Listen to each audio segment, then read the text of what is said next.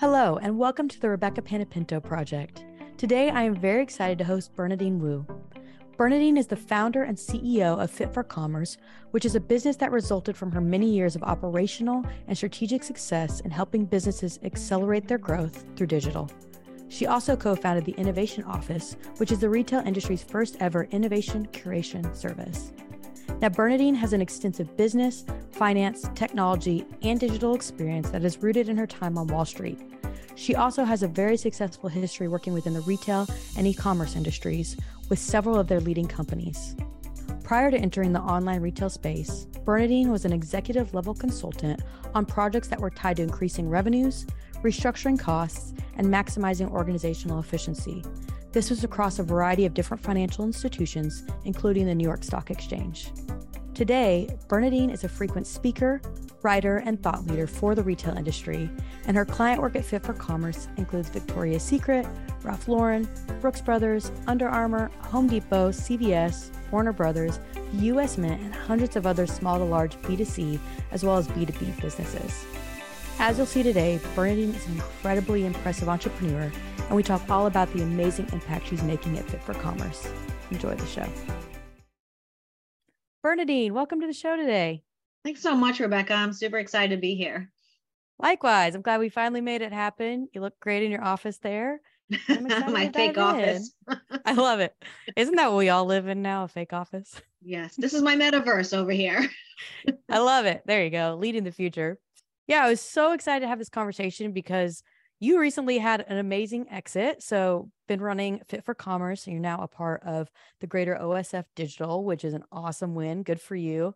And I love that you've stayed on board to continue to lead the charge there. That's really cool. Yep. So let's talk about Fit for Commerce, though. Like, that's been such an incredible company, incredible impact you've made in the retail industry. But where did it all start? Can you give us a little bit of that background?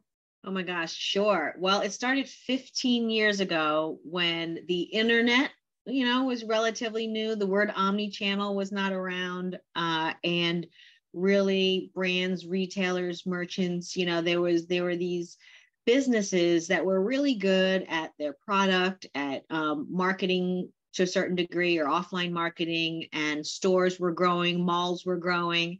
And I really saw an opportunity in the market to help these companies with digital, with understanding what is this e-commerce thing? What does digital mean? What does it mean to leverage it in a world where the customer is getting more and more digital? The iPhone and Android and tablets were becoming more popular. Online shopping was becoming more popular. So I am definitely dating myself, but that's 15 years ago. And we started out wanting to just be sort of, the help. And so as that grew, we handpicked people throughout the industry, people who've been there, done that. And we, in the early days, I likened it to we're the Fantastic Four. And now, and then it became like the Fantastic 14, and then it became 50. And so now we are, a large enough company that we can help really any size company with their digital journey. Yeah, you came from finance, which is not a super customer-centric e-commerce space. So I can only imagine, when you saw this retail opportunity, your eyes lit up and you were like, yeah, let's go. But it sounds like you were inventing as you were going and learning it on the job. So as you were learning, tell us about some of those first wins and different parts of retail where you saw you could make an initial impact since digital was so new. Maybe it was just put up the first website, help somebody think about their business differently. What are some of those first wins that made you realize we really have something here? Yeah, it's in the beginning, we were sort of all over the place and really going by what help was needed by anyone that would call in. Some of my favorite early ones were, like Victoria's Secret, well-known brand, of course, now very digital, but in the early days, they had a site and they were doing well. And what they really needed was, how do we get even better? How do we tweak this? But how do we make a material enough impact? And in those days, sometimes people had a lot of technology that was a little bit spaghetti code or hard to work with. And so for them, it was a matter of prioritization. And we used customer surveys. We used lab-based studies, like think one-way glass mirror, watching someone shop, recording we did eye tracking even, which I thought was the coolest thing. We're looking at heat maps of the site. And at the level that they are at, where you're trading over $1 billion online, every little thing matters. So let's just say the results were, within 3 months, double-digit millions of dollars of lift in just prioritizing the top 3, like 3 change orders that had a bunch of stuff in it, because it was about the prioritization. Now you talk about prioritization, and like that seems so easy and basic, like even in areas of like your personal life, like obviously what you prioritize is what succeeds. But why is it that these big companies struggle in that area, and they really need someone like yourself to be able to come in from an outsider's perspective and kind of tell them the obvious, but when they're living in it, they can't see it? Yeah.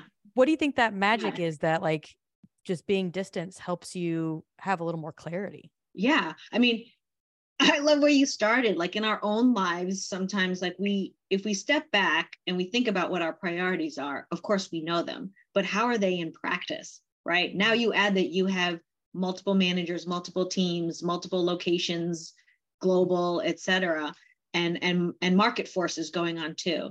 And I think that, there is value to having an outsider who knows your industry, knows the topics, gets to know you specifically, and helps you prioritize. And that should happen at every level. So whether you use consultants or not, I think every company should be doing this quarterly. And then what are the implications within my team? It might be moving budget somewhere. It might be hiring different people. It might be retooling. It might be different technologies, re-engineering processes, and so on.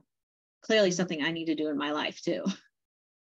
I feel like we all have a growth element of that. But you make a good point. When you add all these layers of management and other people who have their own human things going on, and maybe just are not pushing it in every single area every single day, there can be things that fall, and maybe the easy thing is prioritized and not the highest revenue generating thing. And so you need almost like a coach and somebody to come alongside and help put things. You use this term that I love that literally makes me think of a coach, which is playbook. And like that has been a huge thing for your business, is like just helping companies create and use a playbook. Can you tell us more about how that came about and like what a good playbook even looks like? I do think it's important to think about playbooks, whether they're small playbooks or really big ones. And like one of my favorites was at Under Armour, they're growing globally, and they were expanding, let's say, the digital program. What's the playbook for when we open up a new region, a new market? What are the things we need to do? Who do we need to involve? How do we do this? What are the templates? What's the hard tactical stuff, and what's the soft stuff that we need to do? Change management and organizational change and messaging and communication. What are the technical things that we need to do? What are the operational things we need to do? So in some ways, like if you have a roadmap going on, we talked about that just now, how do you make that roadmap into a playbook that's repeatable? And then you might have different versions of it, right? You might have a different version by region or by group, but I think there are certain elements about each playbook that are important. When it comes to the playbook though, where do you see the hesitancy and the roadblocks of people like being on board and implementing it? Is it, some people are like, yeah, playbook, I love this, let's go. And other people are like, I don't play by any rules. Is it the people piece? Is it the change management piece? Or is it just helping people get started? Where do you usually find like you're up against the first roadblock to be able to really get it rolling?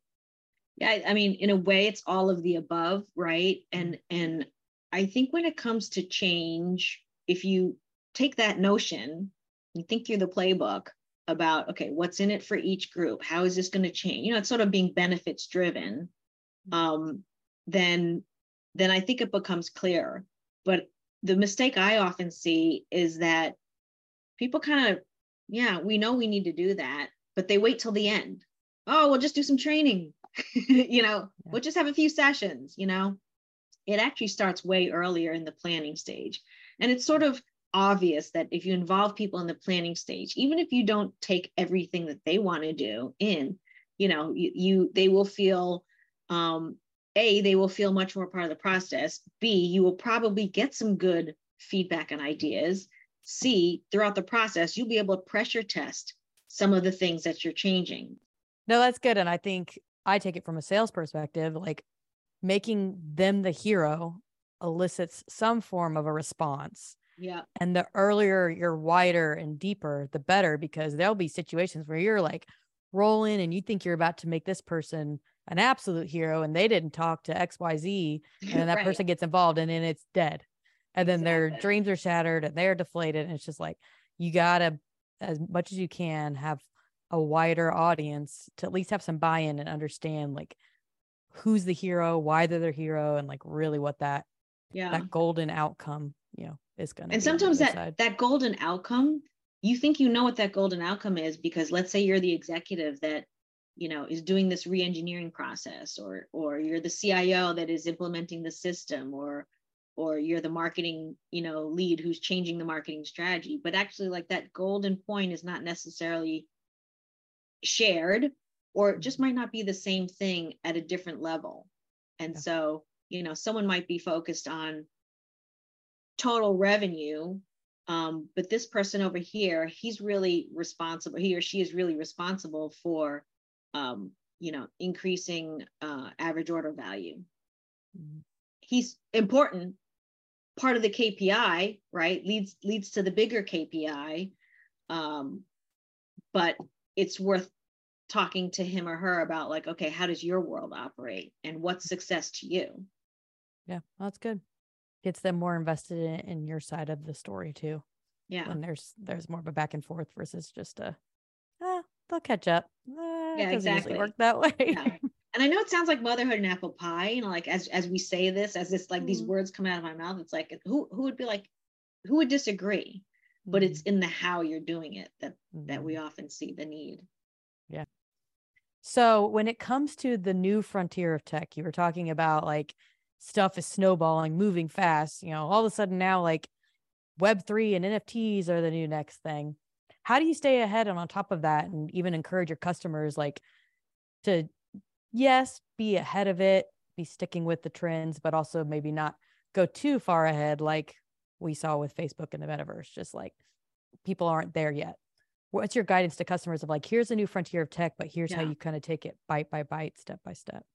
Frontier tech, in the innovation space is going to become best practices, just like selling stuff on social media. Yeah. No one was sure whether we'd be able to sell stuff through social media, but sure enough, we can see something and buy it and not have been like bumped out to a website, through TikTok or Insta or whatever.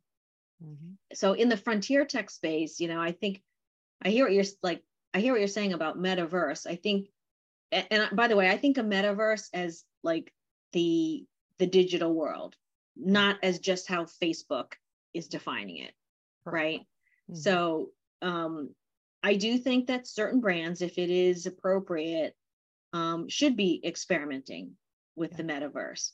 We have a client, Claire's, who is a generally like a tween and a younger girls accessories retailer, mall-based, and they're experimenting with Roblox. And so we see it like any kind of gamification. We see that as appropriate for, someone being in Roblox. Doesn't mean it's for everybody. Same thing with NFTs. If you're a brand and you're very brand centric, of course, you see the Nikes and the Adidas and the Pumas and so on. Like, if you want to keep emphasizing your brand, the NFTs is a place to play.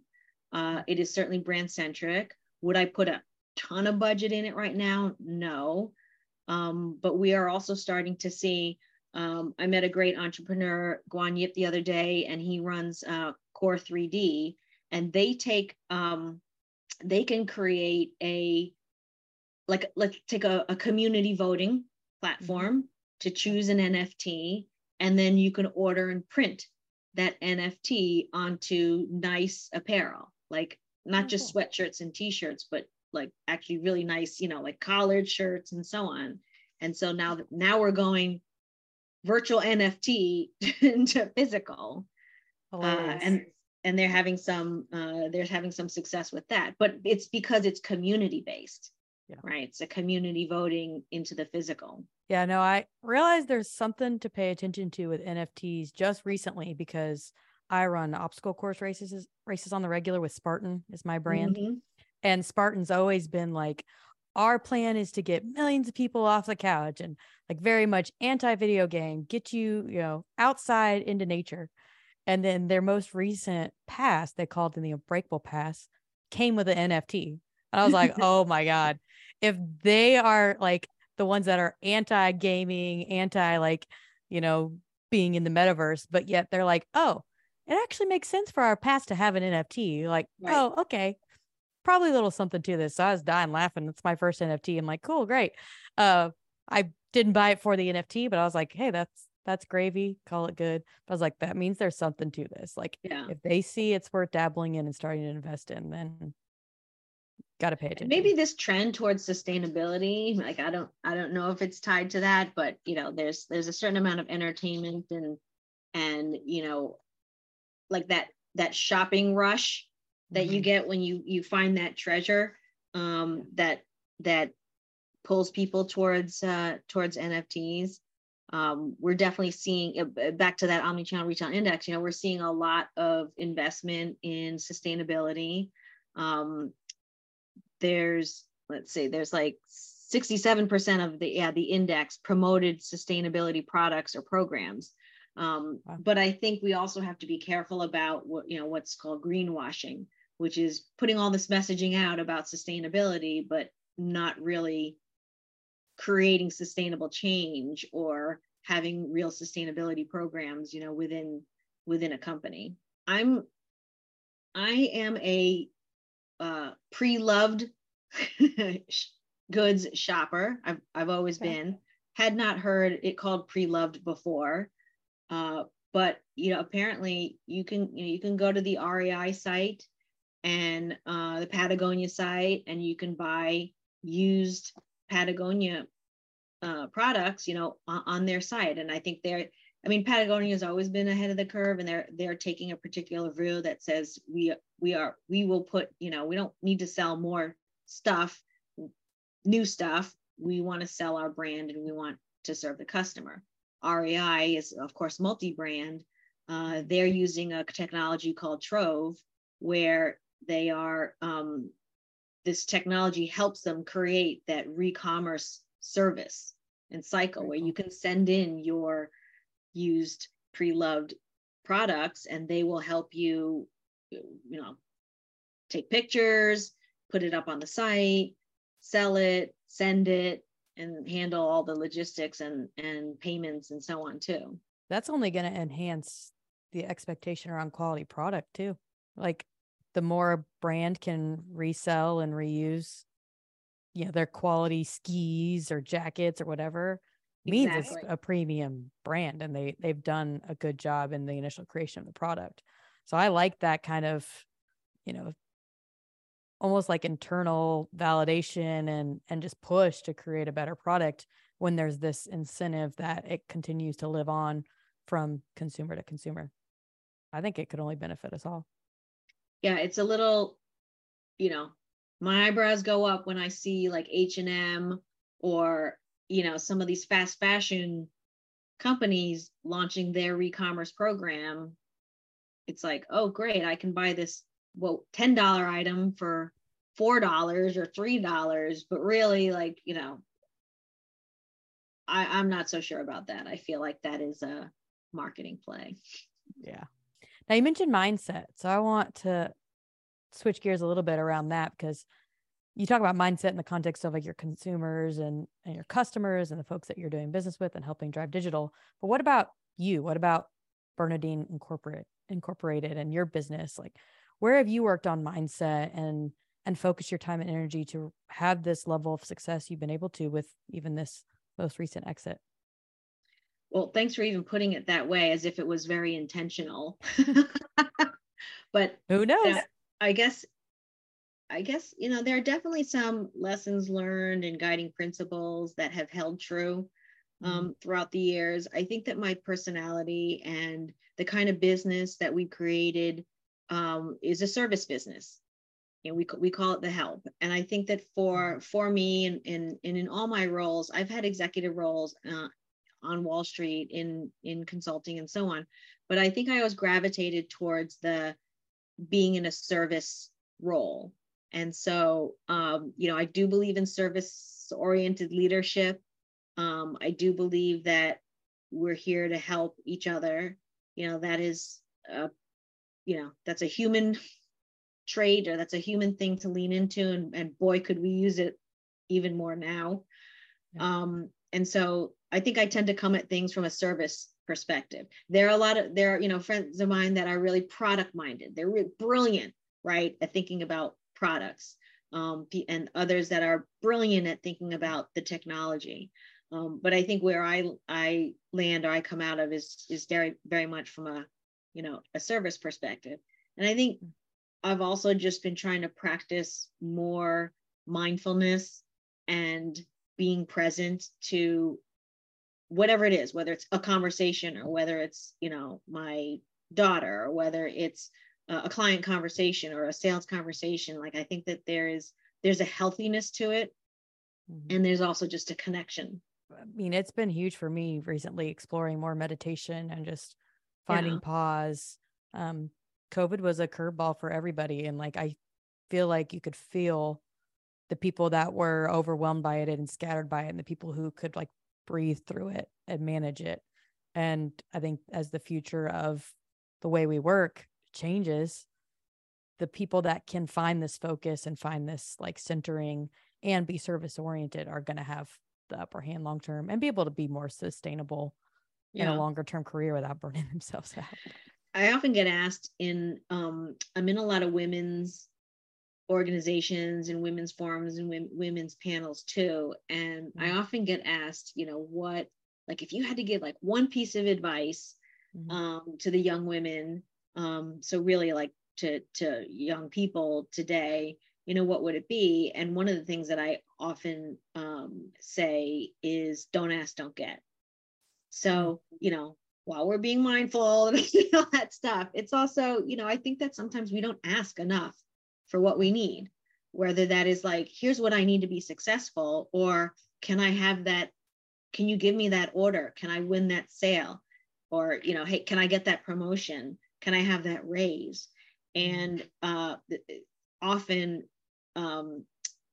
maybe people are not as, look, we're all insecure about something. We're all working on something.